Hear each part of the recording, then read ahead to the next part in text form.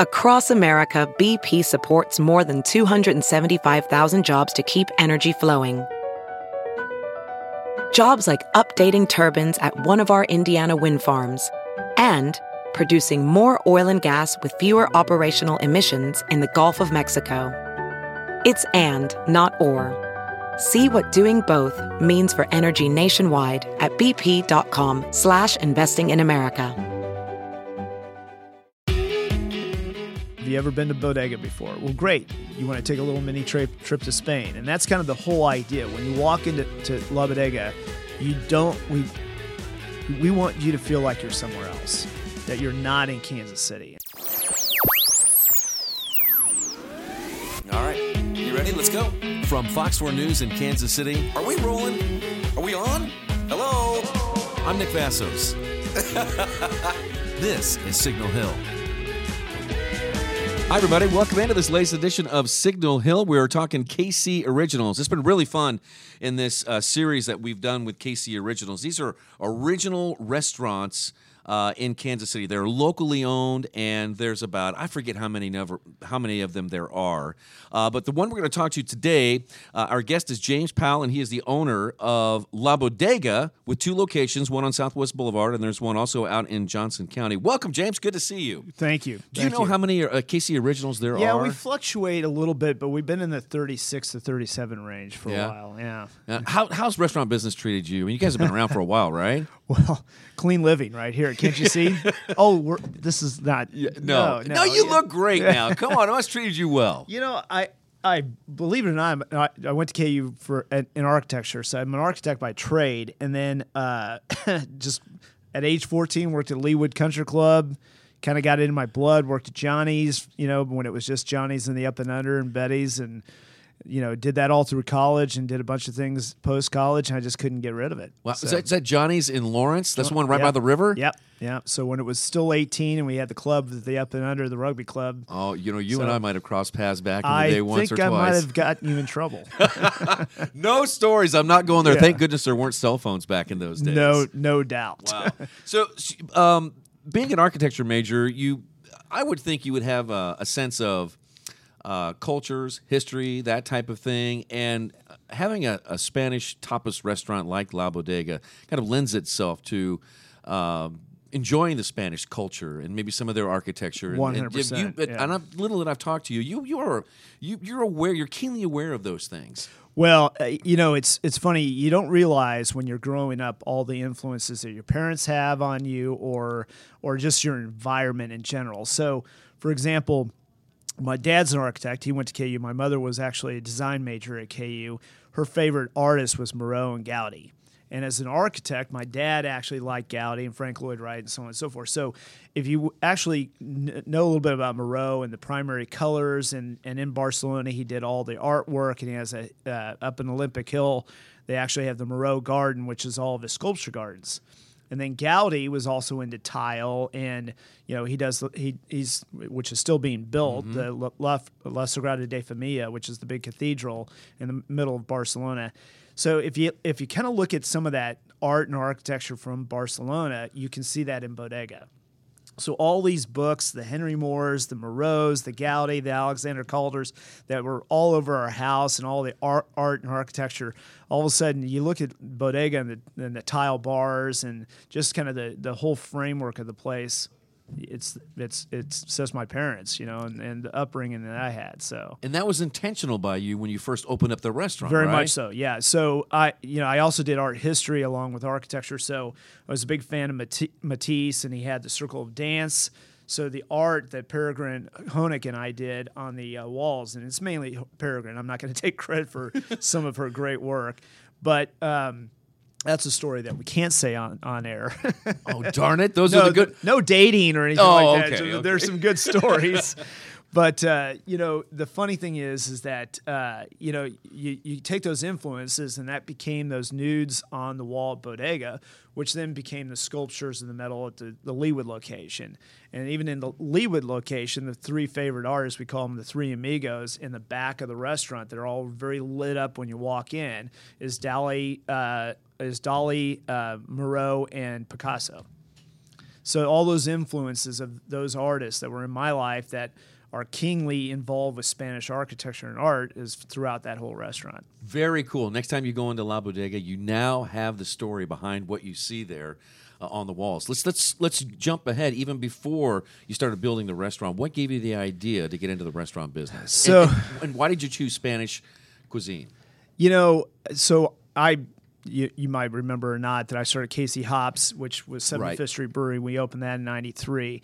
So, when I was in Vail and I my roommate Artie Tafoya had the Hubcap Brewery, and we said, listen, let's look outside. So we worked in Steamboat. I'm like, I already live in a truck stop of a ski resort, which I loved, and it's beautiful, but I don't want to go to Steamboat. So I'm like, I need to go do something.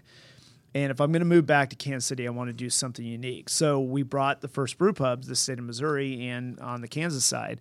And so that's kind of always been my foray. I don't want to do a burger in a bar place, though they make a lot of money.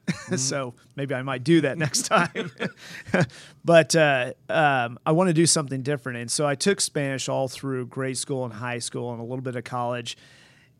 If you don't use it, you lose it. But I'm good enough. Obviously, we've taught you some words today. Yes, you have.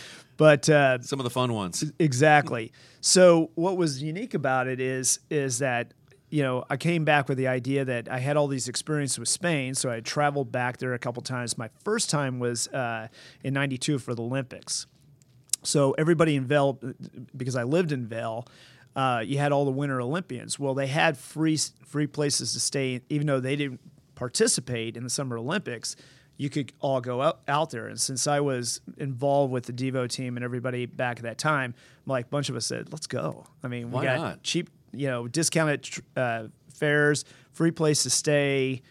What other opportunity are you going to get to go hang out in the Olympics with a bunch of Olympians? So we did that, and I'll never forget the first experience I had in Spain, and I was delirious. I hadn't slept in 48 hours, and time change and 7-hour difference and whatever. I just remember that little kid, which was like 7 years old. I don't remember if you remember, but he shot the Olympic flame with an arrow. Oh, what? Oh, And yes. It seemed like a mile away. Incredible. And it was just unbelievable. I still think there was a string attached, but I think that's the best opening unbelievable ceremony, lighting the cauldron I have ever seen in my life. It was unbelievable. But right upon that completion of that, they rose the flag of Catalonia, which is the flag of Barcelona. But Catalonia is one of the separatist states. So you had the Basque Country, Catalonia, and everything like that. So, of course, we saw the riots the last couple of years in Barcelona. That's been going on since the 1500s. We're just got social media now. So you said, oh, my God, that's horrible. Well, that happens every year. It's about the same time. Context. It is. So the same thing happened because it was supposed to be the Spanish games.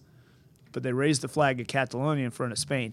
The next day, there's tanks rolling through the streets. There's riots going. I'm like, I love this country. This is, you never feel, you're a little scared. You're a little drunk. You're going around. The women are beautiful. And you're like, all right, I'm hanging out.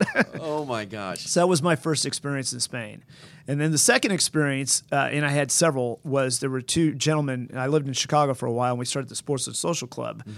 So Tom Murphy and Brett Fuller and the whole group.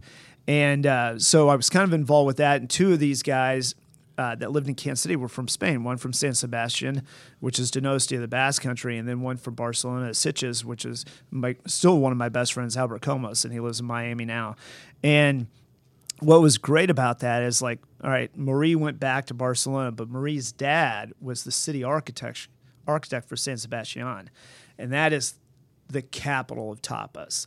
If you want the best food in the world, and you've heard that Il Bulli was there, which was the #1 restaurant in the world for a while, it beats Paris, it beats going to Italy or anything like that. San Sebastian is the place. Wow. So I got a private tour of San Sebastian because, here's this kid's dad's the private the architect of the city. And then we went and I cooked for 2 weeks with his mom. And I learned as much as I could from Spanish cooking. And that's most of the recipes that have come back to La Bodega. That is so cool. What is it? What's the food culture like in Spain? Is it traditional breakfast? Is it lunch? Is it dinner? Is it maybe less lunch? What are the eating habits patterns of those in Spain? Completely opposite of us. Really? Oh yeah. So if they wake up by 10, because they didn't probably go to bed till like 4, but I mean, it's not as extreme as, going to Ibiza or Mallorca and staying up till 6, 7 a.m. at night. But they will literally get up and probably do their cafe cortada, which would be their espresso with con leche, which is a little milk or something like that.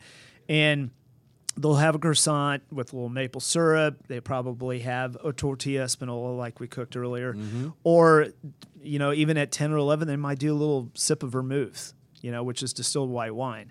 And so, they kind of just casually wake up and casually kind of get going. And so maybe 10, 11 o'clock, they're at work, and they'll work for about 3 hours. So about 1 to 2 o'clock, the whole town will shut down. So if anybody grew up in Missouri during the Blue Laws, everything on Sunday was shut down except your church and your pharmacy. Mm-hmm. Well, that's 7 days a week for about 4 hours in Spain. Wow. And so everything shuts down. And because they don't have house insurance, liability insurance, they all put, here we're talking 1,000-year-old buildings, just gorgeous architecture. But at that time, all the metal garage doors coming down on the front of the buildings. So it looks like a Hubble as you walk through, and you're like, what just happened? And it's dead. It's like Dawn of the Living Dead. You're expecting some zombie to come out. So then you go into the square, and it's like Mardi Gras. And this is during the day, 7 days a week. And what the Spaniards will do is, and there's a little bit story of how tapas started, but what they will do is they will find their favorite item that they like, and they will go to each one. And instead of reading the newspaper or watching CNN or the news, sorry, there's not the Nick Vassas of the world hanging out there because they're at the tapas bars. Mm-hmm. Is they will go and have their favorite item, but they will talk sports at this one. They'll talk politics at this one. They'll talk about love and marriage in the other one. So instead of reading the newspaper, they socially interact. And that's how they learn about what's going on. And they talk about soccer and, Real Madrid versus FB Barcelona, and then they might get in a fight. Messi, Ronaldo. Exactly. It sounds really healthy. I mean, it's small bites. They don't gorge themselves. Yeah. So from that point forward, then they'll go home, and that's family time. In Mexico, they call it siesta, but siesta is actually family time, and they'll eat their largest meal at that time. It could be 3 or 4 o'clock in the afternoon, and it's literally like Thanksgiving dinner. And they just kind of go and they hang out with their family in the middle of the day, and then they'll go back to work at 4, 5, 6 o'clock, work till about maybe 8, 9 o'clock. They'll tapa again and do this whole social interaction again. And then if they do eat dinner, it's usually at midnight, and that's where paellas come into effect. And then they go to the clubs and rinse and repeat. It sounds so fun. Yeah. I mean, it really does. I'm ready to quit and move there. It is absolutely, it's completely different. Completely different. Yeah.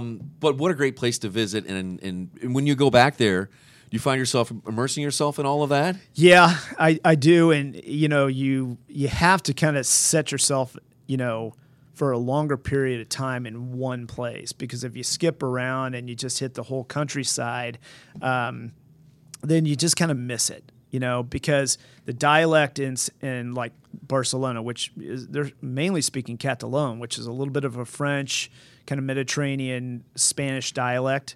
So it's not the same words you would traditionally know if you were in Madrid.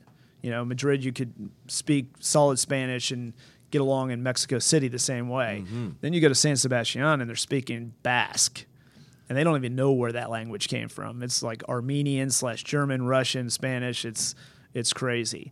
So, but the good thing is a lot of people speak English, so you can get around pretty easily and go. But if you can kind of take 2 weeks and you go, all right, I'm going to be 3 days here, 3 or 4 days here. I'm going to be 3 or 4 days here, and kind of so on.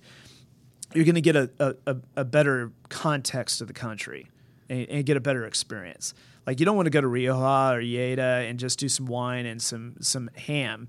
You actually kind of want to go all the way around. Go to Napa. 2 or 3 days isn't really enough. Right. So if you kind of think in that same context, you want to spend a little bit more time there. And it's just a crazy country. I mean, The Good, the Bad, the Ugly was filmed there. So Clint Eastwood and all those spaghetti westerns that they did. I don't think I knew that. Oh, really? Yeah.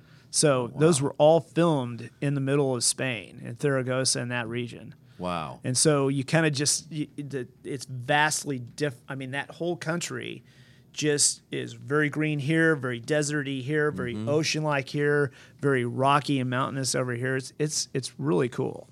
That is cool. And you've captured a lot of those influences, and you have them sort of come alive, and you share them with your customers here in Kansas City. And let's talk about some of the individual items on your restaurant. And first I want to talk about is the tenderloin.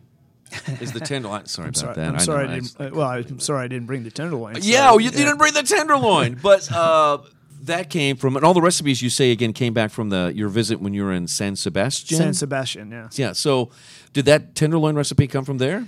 It didn't. It did and it didn't. So it's chiefly kind of a Lleida, Zaragoza, where a lot of the meat is done. I also had some good experiences from Cafe Barbariba up in Chicago. So Let Us Entertain You had opened that probably about 8 years before we opened. So they were going almost 30 years now. We're 21 years. And so I kind of had that dish there. And then when we went back to Spain, I was trying to find it. And I found some derivatives or some complementary similar items. And we just said, all right, this is how we're going to do it. Because in quite honestly, if you put a piece of cabrales on there, you're not going to be able to eat that. It is the stinkiest, pungent, strong blue cheese you'll ever have. I mean, it's aged about minimum 18 months to typically 3 to 4 years, and it's just got a green vein, and it's wonderful. I love it, and it's creamy and just nice, but it would overpower that meat. So we actually cut it down and do it in garlic breadcrumbs and make actually a patty with some butter in it and kind of mix it up. And that's how it kind of melts over and becomes so good. But then we ladle it with that sherry mustard vinaigrette. And just the combination just makes it really good. Top seller on your menu? Oh, yeah. For sure? Always has. What's another popular one? The pincho de pollo and chorizo is really good. But even some of the standards with, the jamon, the queso, queso de cabra. Actually, that's we won't say what that is but the women love it. Okay, we'll go with that. Yeah, and that's the goat cheese and the tomato fresco. That's baked. Okay. Yeah. Oh, So God, people love that. Sounds great. What makes your sangria so special? It's special. It is special. And it's secret. I've had more than one person tell me about the sangria. Well, I was trying to use that word utilitarian. Utilitarian. Yeah, there you go. Yeah, I know. I said it well over there, but I still screwed it up. Too many syllables. So, from an architecture background, a lot of us learned how to reuse and recycle and through the whole leaves of grass, Walt Whitman kind of approach that Louis Sullivan and Frank Lloyd Wright had. And the Spaniards live that, and that's the way they've always been. Nothing goes to waste. And a lot of it is, I hate to call it peasant food, but a lot of the great food in our countries are derived from peasant food, and how people are forced to kind of create something out of the limited resources or the local resources they have. So a lot of Spanish food, the tortilla espanola, and even paella for the most part, is taking what they have and kind of putting it together and using all the pieces. So rendering stock, using with the bones to somehow using the casings through tendons and so on and so forth of the meats. But that's the same thing with sangria. I know tendons and meat don't really translate to sangria, but the short story about tapas is that the tapas, and if we have time, I'll go into the tapas story, but the tapas at a tapas bar were traditionally free because they would eat, the more they would eat, the more wine they would drink. And so the more wine they drink, they charge for the wine. Mm-hmm. So, but if they open all these bottles and they left over from the night before, they oxygenate and the wine goes bad. but they're not going to throw it out. So they can't serve bad wine. So they go, hey, let's create this sangria.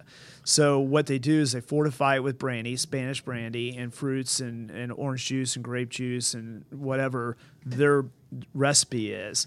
And so by fortifying it with the brandy and the triple sec, kind of brings back out that wine and livens it up a little bit. Very interesting. Now tell us the tapas story. Okay, so tapas kind of date pre-1500s, and a lot of it, and the French are very proud of their cooking techniques and who they are and everything like that, and the Italians are over here, but we all know that the Spanish were the explorers along with England, and so the Spaniards traveled the globe, and they, from a traveling standpoint, the British couldn't go. They had to go all the way around the Horn, through South Africa, and it was dangerous. Well, the Spaniards were always traveling to the West Indies and getting all the spices like the curries and the saffron flowers and any of those great corianders and stuff that weren't probably chiefly known for Spain. Now saffron is, but that also came from the Indies, and so you had the port of Barcelona. Everything kind of came in through that Mediterranean Sea and stopped off there. Well, at the same time, you had all the pilgrimage trails, the religious pilgrimage trails going up. Mm-hmm. And so you had the inns that circled around the cathedrals and the squares.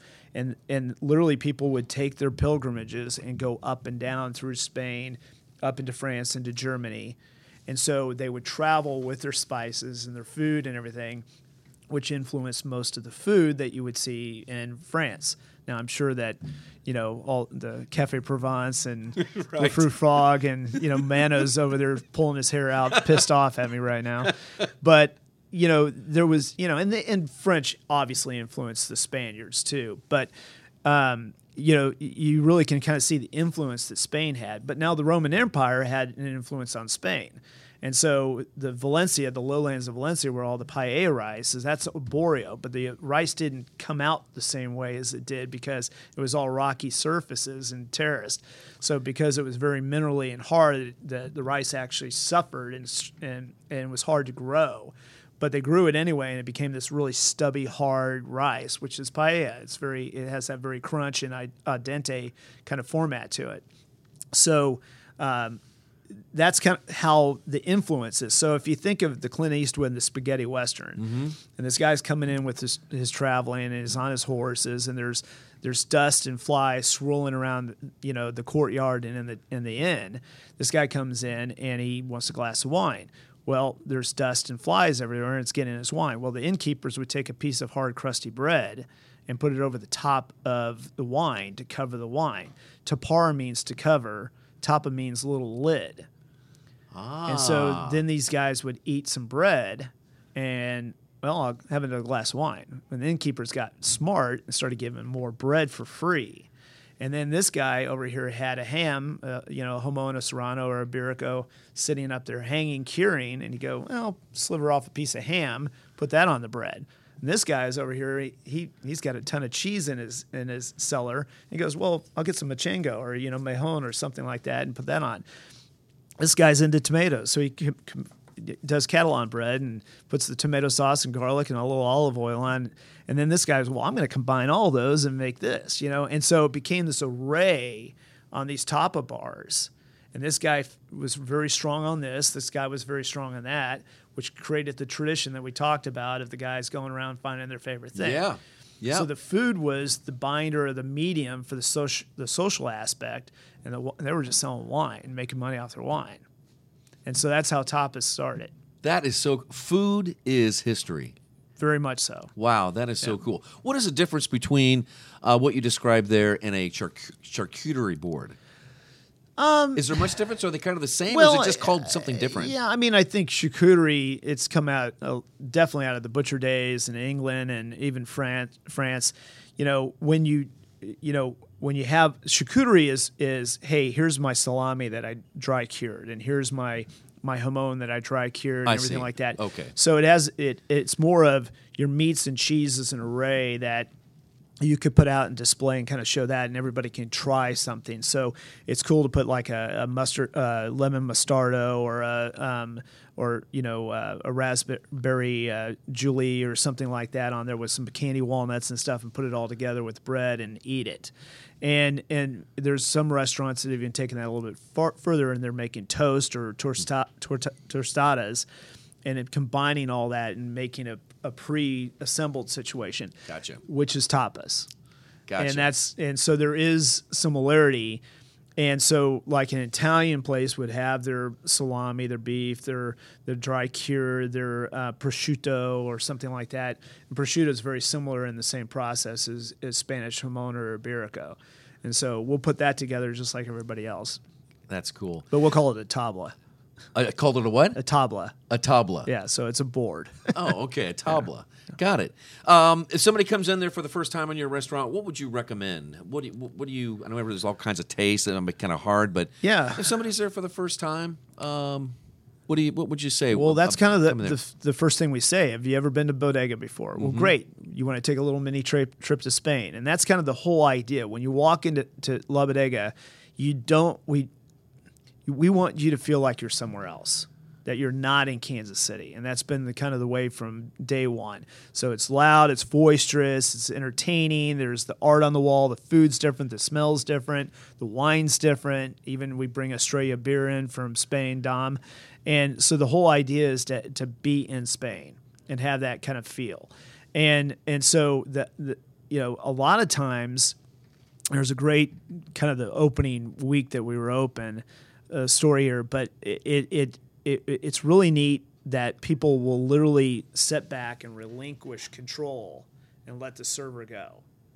And that's what we try to do is like, hey, it's kind of like drinking. You do rounds of drinks, you do rounds of food. Just start off small, and when you're done with that, order a few other things, but then save room for your paella. So we'll offer the queso de cabra, which is the goat cheese baked in the tomato sauce. We'll get the asparagus ahumado, which is smoked salmon wrapped asparagus with a cabrales sauce. The solomillo con cabrales, obviously. The pincho de pollo y chorizo, which is the chicken and chorizo skewers. So there's probably a good 5. I mean, we've got 45 tapas, so it's not like a small menu. But we'll get about 5 to 6 items that are typically strong. But then we have a few that are a little bit different, like the dates that are stuffed with the chorizo. And when we say chorizo, it's actually Spanish chorizo, so it's a little bit different. It's not as spicy, or loose or soft. It's hard cured chorizo, which has the pork and sherry and garlic and everything like that. So it's very flavorful and rich. But we'll stuff that into the dates and wrap that with pancetta, and then basically grill them off, and they're wonderful. But people freak out at first. They're like, well, it's like meat candy. Yeah. And at first everyone's like, oh, I don't want to try that. There's this black thing there, and they put in there like, oh my God, that was wonderful. Can I have more? Exactly. So you want to throw in something a little bit, off the wall, and if they don't like it, we'll buy it from them. I'm not going to give them something they don't like. Wow. And then of course, if they've had plenty of sangria, we'll start throwing some more food out. Exactly. Yeah. Yes, please. Yeah. Next. Yeah. James, this has been fascinating, man. This has been a great conversation. Thanks. And folks listening to this here, wherever you are, go check out La Bodega. Be transported back to Spain and go with your friends. Have good conversation. Best happy hour in Kansas City. Absolutely. James Powell, the owner of La Bodega. Thank you so much. Appreciate it. Sure. Signal Hill is produced right here on 31st and Southwest Trafficway. You can find our podcasts wherever your podcast is found, Google Play, Stitcher, iTunes. Mike, what's the other one out there that I'm missing here? Is it, Google Play, Stitcher, iTunes? Spotify. Of course, Spotify. It's on Spotify, too. We also have all of our podcasts on our website, fox4kc.com/podcast. You'll find the Signal Hill podcast right there. And if you want notifications on all of our podcasts across all of our, Abby, Mark's, Megan's, Joe's, Crazology, all of them, you can subscribe on Facebook to Fox 4 Podcast. Hit the like button. Right there, hit the like button, and you'll be automatically notified when a podcast comes down. So thanks again to our guest, James Powell. It's great to see you, man. That was fun, a fun chat. And we thank you for listening to this latest edition of Signal Hill. I'm Nick Vassos. We'll talk to you again next time.